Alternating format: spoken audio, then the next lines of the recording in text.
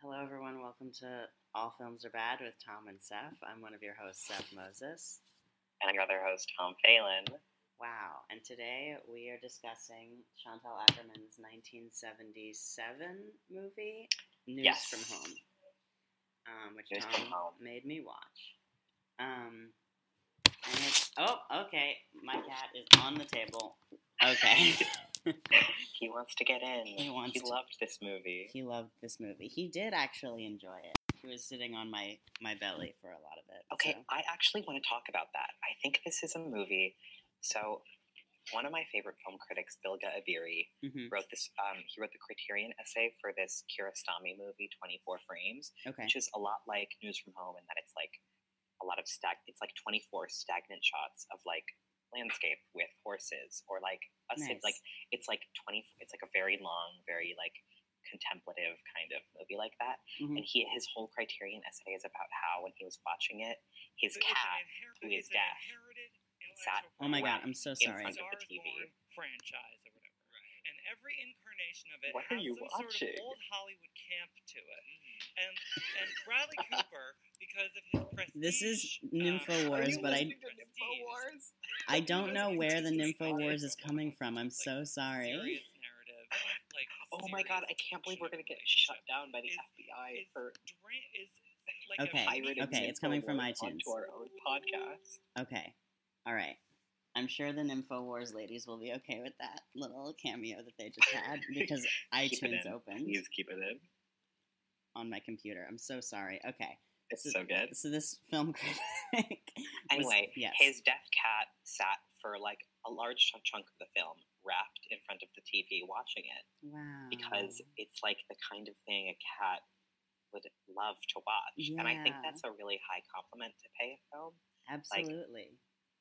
In the way that when, like, Lucretia Martel has her whole thing about, like, if you fall asleep at a movie, that's a compliment. It means you were comfortable enough. I felt that with this movie, watching it the second time. For sure. I met this composer one time whose name I don't remember, but he told me that he feels that, like, and this is basically the same as the falling asleep in a movie comment, but that, like, if a work is boring, that's not necessarily a bad thing, and there's a lot of, like, transcendent things that can happen out of boringness.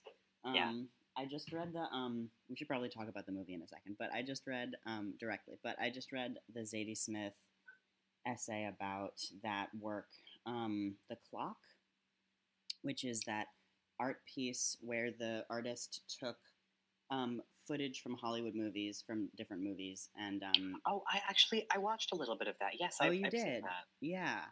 How was that for you? Well, I'll just explain to the listeners what it is. It's an art piece where it's 24 hours in a day, and every single minute basically has a shot of a clock displaying that time from a different movie. So it's a clock made out of movies. So how was watching that for you? I saw it when I was pretty young. I think it was at LACMA. Yeah. The last time, like when I moved away from Los Angeles, so like I didn't quite have like a love of boredom yet, but like I watched about 10 or 15 minutes of it, and it's just like it kind of lulls you, and it's both incredibly dull because you know exactly what's coming, and incredibly exciting because you really don't know what's coming. Like you know the content, but you don't know what movie. You don't like it's.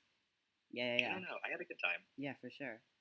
What does she say? She says a few things about it. She says that it's the first movie where time is real, right? So in every movie, time is fake, but in this movie, time is real. And she also said that it made her realize the difference, that she could immediately tell when it was a Hollywood movie versus when it was a, like, quote-unquote foreign movie, because she was like, in a Hollywood movie, time moves incredibly fast. She has this line in the essay where she's like, in a Hollywood movie, a flight is like, you see the person checking in at customs, you see them having a cocktail on the plane, and you see them, like, in the next airport, right? And that's what a flight is, whereas whenever it was like a non-American movie, the time would be moving in a very different way. And it made her realize that sometimes when people say they don't like to watch foreign movies, what they're saying is, I don't like to sit in a theater and feel time pass. Yeah. Which is super interesting, and that was something I was thinking a lot about when I was watching this movie. Which is, so now we will get to the summary portion of the podcast. So this is a movie where it's a lot of shots of New York. At first, streets in New York with very few people, and then some more street scenes with more people in them. But there's no dialogue or actual spoken lines that happen on camera. It's just shots of different places in New York, and then with voiceover of, is it Chantal Akerman herself reading them? Yeah. Yeah. Chantal Akerman reading letters from her mother that her mother has sent from Belgium to her in New York. And she doesn't read her own responses, she just reads her mother's letters. I loved this movie a lot. I know. It's kind of incredible. Like, I went to go see it, you know Eden. Mm-hmm. Eden and I went to go see it, like, it was the first time we'd ever met, and we went to go see it because it was screening late nights at Metrograph, mm-hmm. and we were like 20 minutes late, and I had no idea what we were getting into. It was like a total disaster. But then we got to the theater, and I was just like hypnotized. I mean, it's like, I think it's one of those things that, like any movie that's sort of very capacious. I hate to use that buzzword, but like sort of empty in a way that it's not pushing anything onto you. Like, it really kind of takes you to emotional places that I don't think you expect to be taken to. Yeah, for sure. Something so like boring. Yeah, it gives you a lot of room to feel your own feelings. Yeah. Like, what was your experience? I don't know, you probably like knew a little bit about it going into it, but like seeing it for the first time, like, and the length of it and the sort of duration aspect, like, how did you feel? Yeah. Well, I didn't know anything about it going into it.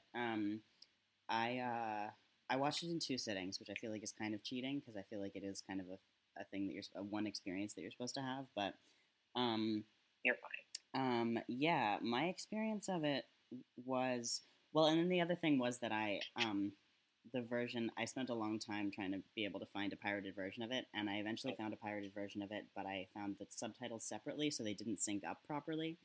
So that's a bummer. It's a bummer, so I would see the letter, and then I would hear her read it, so I didn't get the correct contrast of the image and sound, but, and words, but, yeah, I don't know. My experience of it wasn't primarily about the duration of it, maybe because I watched it in 2 sittings, but it didn't feel long to me. Yeah. It felt like, and it didn't feel boring exactly either, because I was very engaged in, like, her relationship with her mother, and then also in, like, seeing New York in that period. I was thinking a lot about New York, obviously. Yeah. It's impossible not to. Yeah. I'm in this like 1970s film class, which has me watching a lot of movies. Like, we did a whole week on just movies about urban decay, and mm-hmm. like New York City is like the corrupter of, you know, American values or whatever. So it's fascinating to see this movie from the same time period that's literally just like, I mean, I've seen it described as like an avant-garde documentary, because it really is just like taking in New York City like as it is at that time. Yeah. In a way, and it's so beautiful. It's so striking. It made me really, I don't know, like, I don't want to say nostalgic, but it just kind of, you're like, it's not to be like, I am the first person to say New York has changed, but like, yeah, yikes, it really, yeah. Well, so it makes you miss it. Yeah, for sure. It made me feel that way too. It was a couple of things that I kept noticing. The first one was her choice to have the movie be so quiet. At first I was like, oh, she's cheating. She's just doing like early mornings when there's no one on the street. But then she would have like the subway or like Midtown in the middle of the day, and it would still be quiet, but it wasn't silent. So I don't understand how she achieved that. She clearly like threw away any footage where anyone like said anything, right? So it's all. I mean, I get the sense that maybe even because the camera is so, I mean, it's definitely there, and people, one of my favorite parts of the movie is when people are, like, interacting with the camera or, like, staring straight at the camera, and, like, it's very unsettling. Yeah. But I get the sense that maybe to make it a little less obtrusive, she, like, recorded separate sound and synced up things that maybe were similar. Oh, that makes sense. Because, like, there are things that don't quite, I mean, it's because it's so quiet, or maybe she recorded only some certain bits, but there are such long stretches of silence. Like, on the train especially, I can't imagine that, like, no one would be talking for that long. I don't know. I feel like I've been on the subway for 15 minutes and had no one say anything. Yeah, maybe I'm just constantly listening to podcasts. Maybe I'm not actually, like, riding the train the way that... Right. I don't know. Another thing I want to say is just to get it out there. This is a podcast season on the 1970s. Yeah. And this is the movie very much about how people were much sexier back then. Oh, for sure. A big, hot movie. For sure. It's so cool because it's like, when you see stuff from the olden days, it's always like, wow, people put so much effort into in the olden days, yeah. It's always like you know, like the 50s or whatever. It's like people put so much effort into their hair and like they're wearing such complicated clothes. But in this movie, it's New York in the summer in the 70s. It's like people are not wearing that much clothes. Everyone looks normal except better. Yeah. And then like it's mostly just like normal people wearing like clothes you could see nowadays, and then every now and then it's like a dude in bell bottoms with a big hair, and it's like, I love you, dude. Like, I love you, man. Yeah, for real. There's so a guy at one point wearing like a cherry crop top, like a white shirt with like cherries on it, and just like blue jeans, and it's such a look.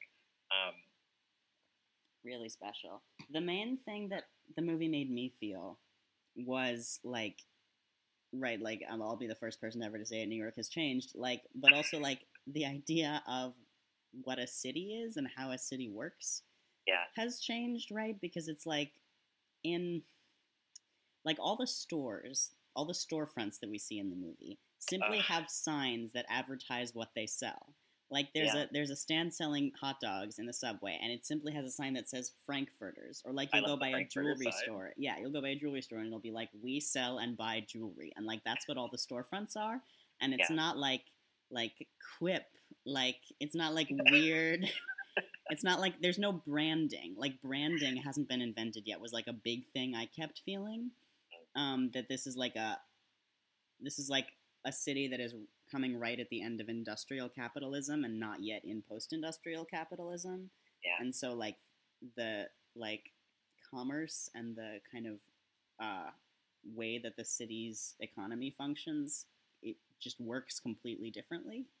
Yeah. And it's not totally about, everything isn't about like real estate values. Like all the stores aren't just basically like ways to inflate the real estate value of the area, which is how I feel being in New York now. Yeah, I mean, there's one sign that says, it's like around, it looks like it's Soho, but I'm not entirely sure because Soho is now like unrecognizable. Yeah. But it just says New York Egg Auction. What is that? I would love to go to the egg auction. Take me there. I know, I saw that and I was like, what the fuck is that? I think that the downward turn began when the New York Egg Auction turned into an Equinox gym. Absolutely. But I could recognize most places. Like immediately I was like, okay, yeah, we're in like Harlem now, or like we're in we're in Soho, or we're in like the Upper West Side, or you know, we were in the meatpacking district at one point with the meat racks. Anyway, yeah. What do you think is your favorite location that, like, what was the shot where you were like, oof? It's a good question. I think, how does it end? Like, what are the ending shots about? You have the car driving up what I believe is 12th Avenue. Oh, yeah. And then you have the boat leaving. Yeah. From, South Ferry. The boat leaving from South Ferry was, like, the shot that affected me the most, probably. Of course, yeah. I really liked the shot of the boys playing stickball. Yeah. That was really nice. I think that might have been my favorite. And it was like one of those like very steep hills that's like on the west side of Harlem. I feel like near Riverside Drive, there are those very steep inclines. Right. And I was like, I feel like I've been on that street and I've never seen boys playing stickball there. Yeah. It's stupid to be nostalgic for New York in the 70s, but I am. I know. But part of me feels like if there's anything that kind of, I mean, if there's anything, which probably there's not, but if there's anything that like earns that kind of credibility, especially because this is so unflashy, because it is just so like this is how it is, you know? Like, it doesn't feel like, I don't know, Goodfellas or, I don't know. Right. Anyway. It feels real. It feels real, and it just feels, it's kind of filled with that, like when you move to the city, and it's, like, at once totally magical and, like, completely lonely and, like, sad, and just that feeling of alienation from this place, like, being kind of a ghost in this place. Yeah. That I feel like, I mean, I'm sure, I don't know, it must have been so incredibly difficult to move here, like, and not speak the language. Yeah. And, like, not know anybody, and just try to, like, live. Yeah. Yeah, I guess when you put it that way, it makes perfect sense that this is the movie that she would make. Because if she doesn't speak English yet really well, then she can't really make a movie with English dialogue in it. So she's making a movie about her experience of living there, which is walking around New York, and then also her letters from her mother, right? It makes kind of sense, but it is also, like, a brilliant thing to do with that experience. Yeah. I just think it's so, it drives home the point of, like, any way of seeing is going to be personal. Yeah. Even if this is a movie that sort of from the outset seems kind of impersonal, or, like, the way that it's structured, even though it obviously has letters from her mother, like, it's just, like, static shots of New York City, but you really, like, feel, like, the sense that these are important places to her, and these are places where she, like, spent a lot of time, or spent a lot of time looking, and just even the fact that the look is so long, like, I think you develop a similar kind of relationship as she must have had with those places, you know? Yeah. Just because when you're staring at the screen for that long, you start to be, like, looking at all the different faces of the people, or, like, noticing little details in the buildings, or just, like, taking breaths that seem to line up somehow with the flow of the shot. You know, like, did you ever notice that you were like, I bet the shot's going to cut away now, and then it, like, did? Yeah, I think so. I think I had a sense of that. I feel like there's an editing rhythm to this, especially that, like, feels so natural. Yeah. But also, right, it's like we're seeing it from her perspective, obviously, in a literal sense, but also, like, the fact that she has a camera, and so we are in the place of the person with the camera, and everyone is regarding us with hostility and suspicion because people don't like to be filmed without being asked. Like, definitely puts you outside of the scenes with people, right? It definitely like alienates you from those scenes, which, like, I don't know, gives you an outside, makes you feel like you are both seeing them and in them, and also outside of them. Yeah. In a way that maybe reflects how she felt. Yeah. At the screening at Metrograph that I went to, like, there were a couple moments when, like, people would be staring straight into the camera for, like, an extended period of time, and the audience would start, like, cracking up because it's, like, so alien and funny, and, like, the just outright hostility to this action that is, I don't know, like, obviously recording people without their consent is, like, probably not great, but, like, that she, like, it's just, like, literally a static shot of a subway train. Yeah. I don't know. I think the ways that different people respond is so lovely. And the shot selections, like, the people who draw your eye, like, you get a sense that, like, Aukerman has kind of a relationship with them. Yeah.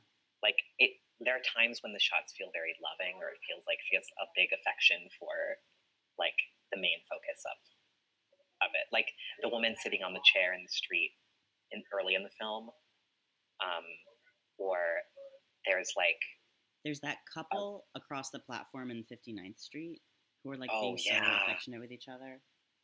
I really loved. And they sort of sometimes creep behind the pole, or, like, then they come back out. Like, it's so romantic. Yeah.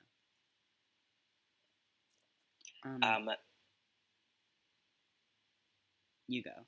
What was I gonna say? Oh, I remember there was this. She has this other movie called. She has, like, her other sort of big famous movie is Jeanne Dielman, which is, like, a 5-hour long, like, domestic kind of, like, slow cinema movie about a day in the life of like a housewife who is based on her mother. Right.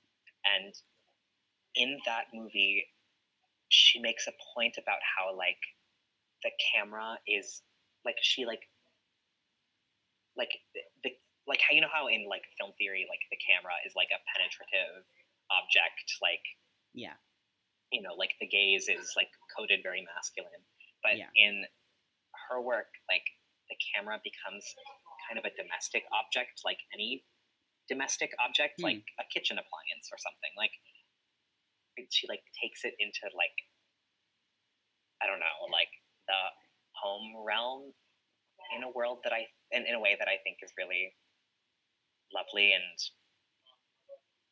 I don't know, like maybe I'm just reading too much onto it, but it feels like this movie is a little bit doing that too. I don't know how. I can't quite express what I'm saying. Well, yeah, it's a different, it's an unusual relationship between subject and filmmaker, right? Yeah. In that the subjects are all being filmed without their consent, but not without their knowledge. Yeah. Because often in a documentary, people will either, like, the filmmakers will either have gotten permission from the people to film them, or they'll be filming them kind of secretly. Right. Like the Errol Morris, like, he came up with a whole apparatus to literally shroud the camera so that like no one can see the camera. Yeah. Yeah. And so in this movie, it's that she's being very confrontational and aggressive in a certain way, but she's also not. And then the other thing is that she's not following people around. Like, she's not filming individual people. She's just has her static camera. And so it's clear to people that if they don't want to be filmed, they can just leave. But at the same time, it is very aggressive because she is like, I'm here with my camera and I'm filming you. I would have, if I were her, I would have been nervous that someone was going to get angry and like start fighting with me and smash up the camera. You know? Yeah, it's terrifying just like filming strangers. Yeah. I mean, I would have hoped that she would have had like a crew with her. Or I get the sense that she didn't. But maybe not. Yeah. There doesn't seem to be any lighting or anything. Yeah. I wonder what she shot it with. Like, I wonder what kind of camera. Like, do you think it was a tripod setup? It seems like it's steady enough that it has to be a tripod at certain points. Right. Yeah. I saw this art exhibit. I think it was this French guy who had, his thing was like, he took photos of people on the train. He like took photos of strangers on the train. You know, because he was like, oh, see strangers, see people, and not an opposed naturalism. Right. And the thing that I noticed is like 3/4 of them were sleeping, which wasn't part of his like intended statement, artist statement. He just took pictures of people who were sleeping because it was easier. And then virtually all of them were women, which also wasn't part of his intended artist statement. So he set out to do this thing where he was like, I'm gonna do this thing that's very like risky and aggressive, and then he was so much of a coward that he only took pictures of women who were sleeping because he didn't want to risk confrontation and he wanted to have the power in the situation. And I was like, wow, talk about not really thinking through. Jesus, talk about like telling on yourself unintentionally. Yeah, for real. And this, yeah, that was another thing I was thinking about with this, is like she is very much not trying to be, she both is and isn't aggressive in what she's doing regarding other people. Like she's very much like, I'm here and I'm filming and you have to negotiate around that, but also I'm not directly filming any of you and I'm not targeting anyone specifically. I'm just here filming whoever's around. Right. And actually, like, the more you don't recede into the scene, the more, I don't know what I'm trying to say. Like, the more confrontational you are, the more visible you are, obviously. Right. You get to choose how big a part of this you are. Right. Yeah. Yeah, I can't really, like, Lane. I think it's so lovely. Yeah. It just makes me, I really did, like, I watched it early this morning.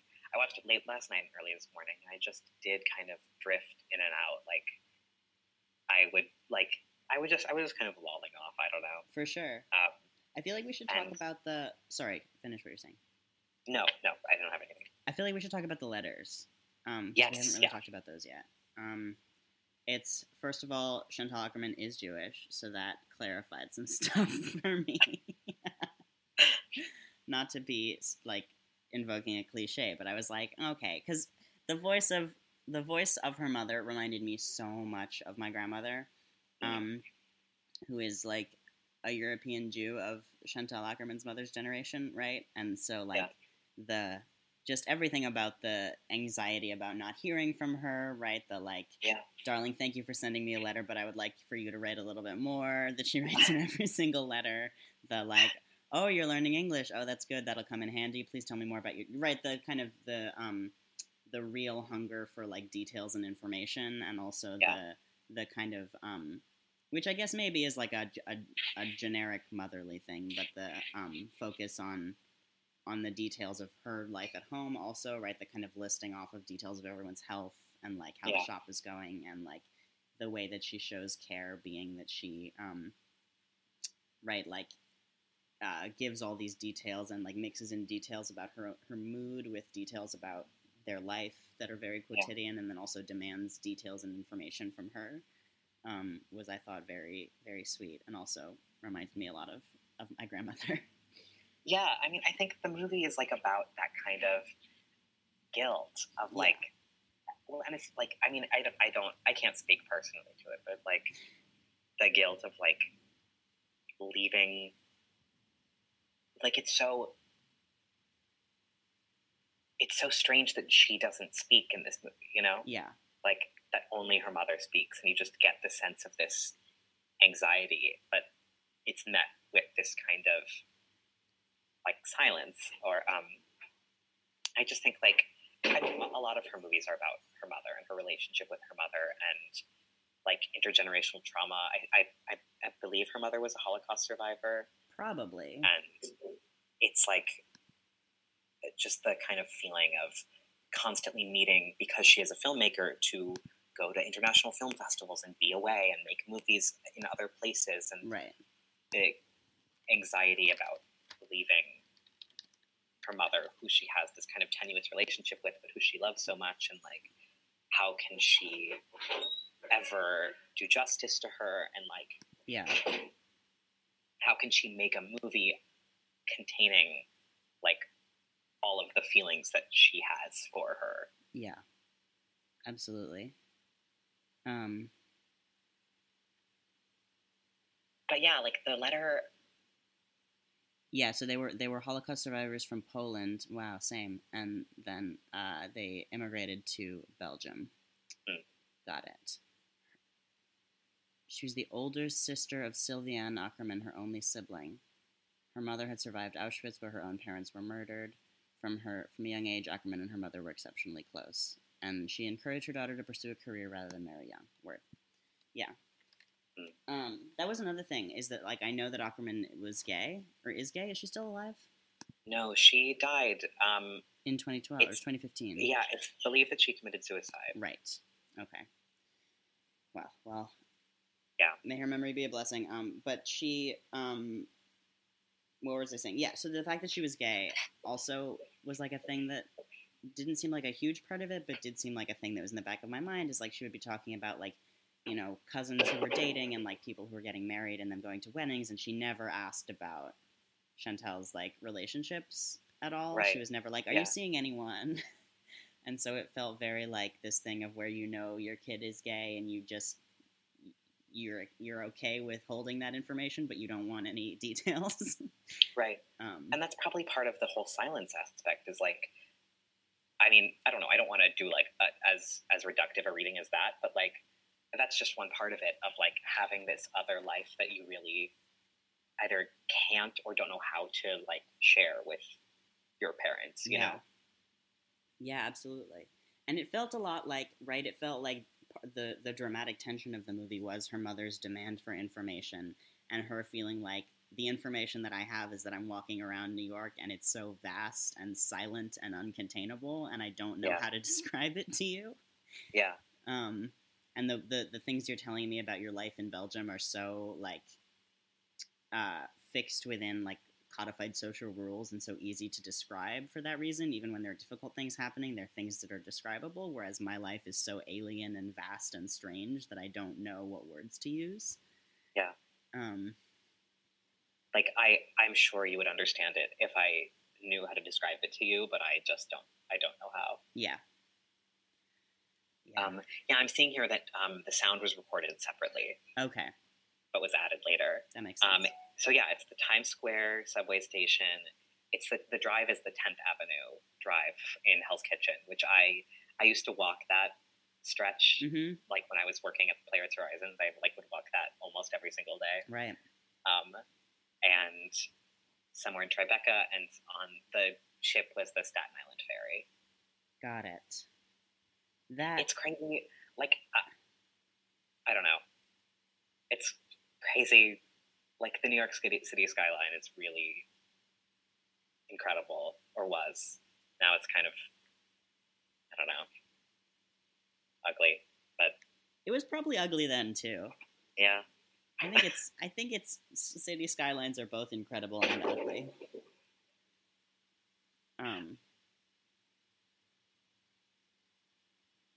I thought that it was that place with all the blue columns. I thought that was at 59th Street. Is that in Times Square? Maybe.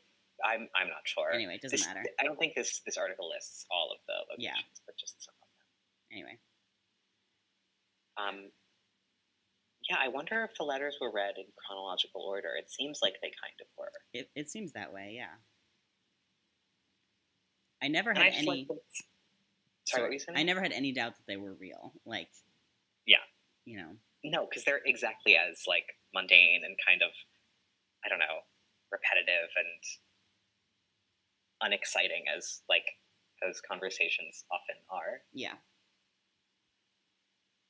I wouldn't be surprised if she, like, selected letters, though, out of the many that her mother sent her. Yeah.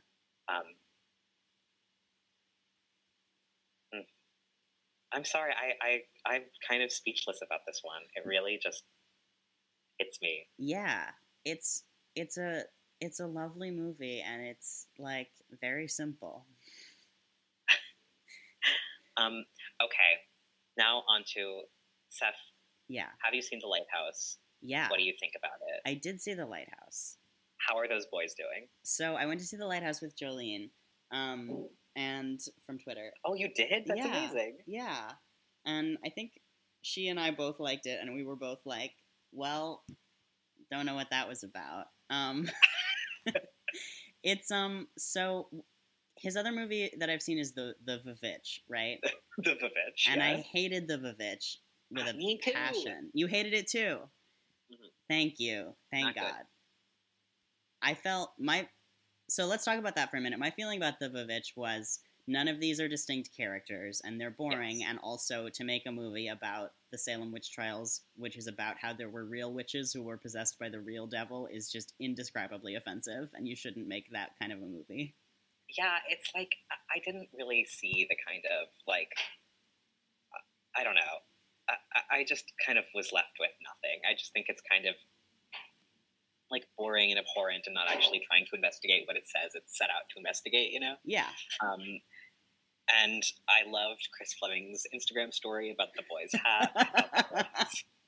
His Gap beanie. Fucking hipster ass Daniel Day-Lewis nonsense. I liked that Chris Fleming Instagram story too. You could tell to me when you looked at that hat that actually the costume department just knitted a hat for him. But it is extremely reminiscent of knitwear today. Yeah, for sure. Okay, go ahead. I'm going to pause 1 second because I do need to plug in my laptop because it is about to die. I'll be right back. Great. We can cut this out. Go for it. You know we're not going to cut this out. When have we ever cut anything out that we said we were going to cut out? Listeners, if we didn't mention this already, Tom is in the hallway of the chemistry department at the university that he attends. And in the background of our Skype call, I can see a cork board with flyers on it, and at the top it says in a Microsoft Word font, Department of Chemistry. So it's very kind of what's the word? A lot of telling and not showing happening in this film. That is our Skype call. And now he's in a different part of the hallway. All right, I'm back. Great. Thank you for holding. Yeah, absolutely. So The Lighthouse. Yes. So, so The Witch was his movie about women, and this is his movie about men. And women are bitches, men are lighthouse men. Men are wikis is the word, which I don't know if that's a real word, but in the movie they're called wikis. Willem Dafoe says, "What made you want to be a wiki, son?" Oh my god. Yeah, they really don't. They don't pull any punches. I have nothing to say. Yeah, so basically, The Lighthouse is not a good movie. Okay. So it's like a really enjoyable movie, and I was screaming the whole. It's really like so I feel that Twitter, film Twitter, and gay Twitter are destroying cinema. Because there is this thing where it's like when someone throws a plate or screams at someone in a very dramatic way, and it's very memeable, and it's very like me when the Uber driver is late or some abhorrent thing that the gays of Twitter want to say, and just like use a gif of it, that is becoming like what prestige drama is. Yeah, it's actually really fascinating. Yeah. Like, I wonder, maybe I've said this to you before, but I actually do, and I think these are two remarkable, incredible, like, nearly perfect movies, and I know that that's, like, middlebrow of me to say, but I think that they are, First Reformed and Phantom Thread. Yeah. But I wonder how much of the success of those movies is due to the fact that they are so gifable, you know? Like, First Reformed not as much as Phantom Thread. But it's become... It has the same kind of darling status as Phantom Thread on the internet. The A24 fandom is a very creepy thing, I think. It makes me really sad and upset. Yeah, I'm always like, what if it was 2008 and there was like a Fox Searchlight Films fandom? Like, everyone's like, yes, Jerry Bruckheimer stands. Right, it's like, this is just bad. It's just a bad cultural... And so for me, it's like, this is, like, true with Big Little Lies. It's like, I really liked Big Little Lies, the first season more than the second season, but I really liked it. But I hated the way people talked about it. Yeah. I hated that it was like, this show about domestic violence is basically being talked about the way the way that The Real Housewives is talked about. Right. You know, where it's like, look at these women, like, screaming, yes, queen. Like, it was so creepy. Yeah. And I feel... I don't know. Yeah. But part of that makes me feel like a chump, you know, like, because I know that these people, like, these filmmakers are self-conscious and they know what they're doing, and like, I think that a lot of the time they are making these movies so that they are memeable, you know, like, that's on their mind. Yeah, well, like, I felt that way about Claire Denis. Had this movie called High Life that was about like violence and like sexual violence and prisons, and it was awful and like almost unbearable to watch, but like it became this kind of big joke because there's like cum in space and like but I know that that's what she's actually trying to do. She's trying to court that kind of like absurd drama to the point of hilarity. Yeah. So then maybe I'm the bad one. I don't know. Yeah. Well, it's so much fun to make jokes on Twitter. But maybe it's an evil act. And then just to name a couple more examples, I feel this way about Succession. I can't bear Succession. I find it abhorrent. I hate it, and I hate to be reminded that it exists. And I feel like the thing that is appealing about it is this precise thing of like, watch these grown-ups like spit at each other and act like children, and it's like reality TV drama, but acted by really good actors. Yeah. is how I feel. And then I saw Parasite yesterday, and I was like, that was a great movie, and I am disturbed by the way it's being talked about because it was absolutely really, really difficult to watch. Yeah. And really upsetting. And people aren't talking about it as, like, people aren't really talking about the content of it so much. People are just saying, like, it's a great movie. And it is a great movie, but it's very, very disturbing. So I'm just disturbed by this whole thing of, like, really disturbing media about very dark things or about people behaving really badly turning into, like, memes is what I have to say. Yeah. I mean, but I kind of feel like, I don't know, I was one of the people, like, at our screening of Parasite, which I went to go see this week, like, the audience was uproarious. People were laughing. And, like, it is a funny movie. Yeah. It's like, it's because it's so bombastic in a way, but also extremely upsetting. Like, I don't know, I don't want to be the person to be like, don't laugh. Like, I never, because that's also, it's a response that can mean so many different things. It can, like, it's such an involuntary. I'm also, like, in this goddamn, yes, I'm doing this right now.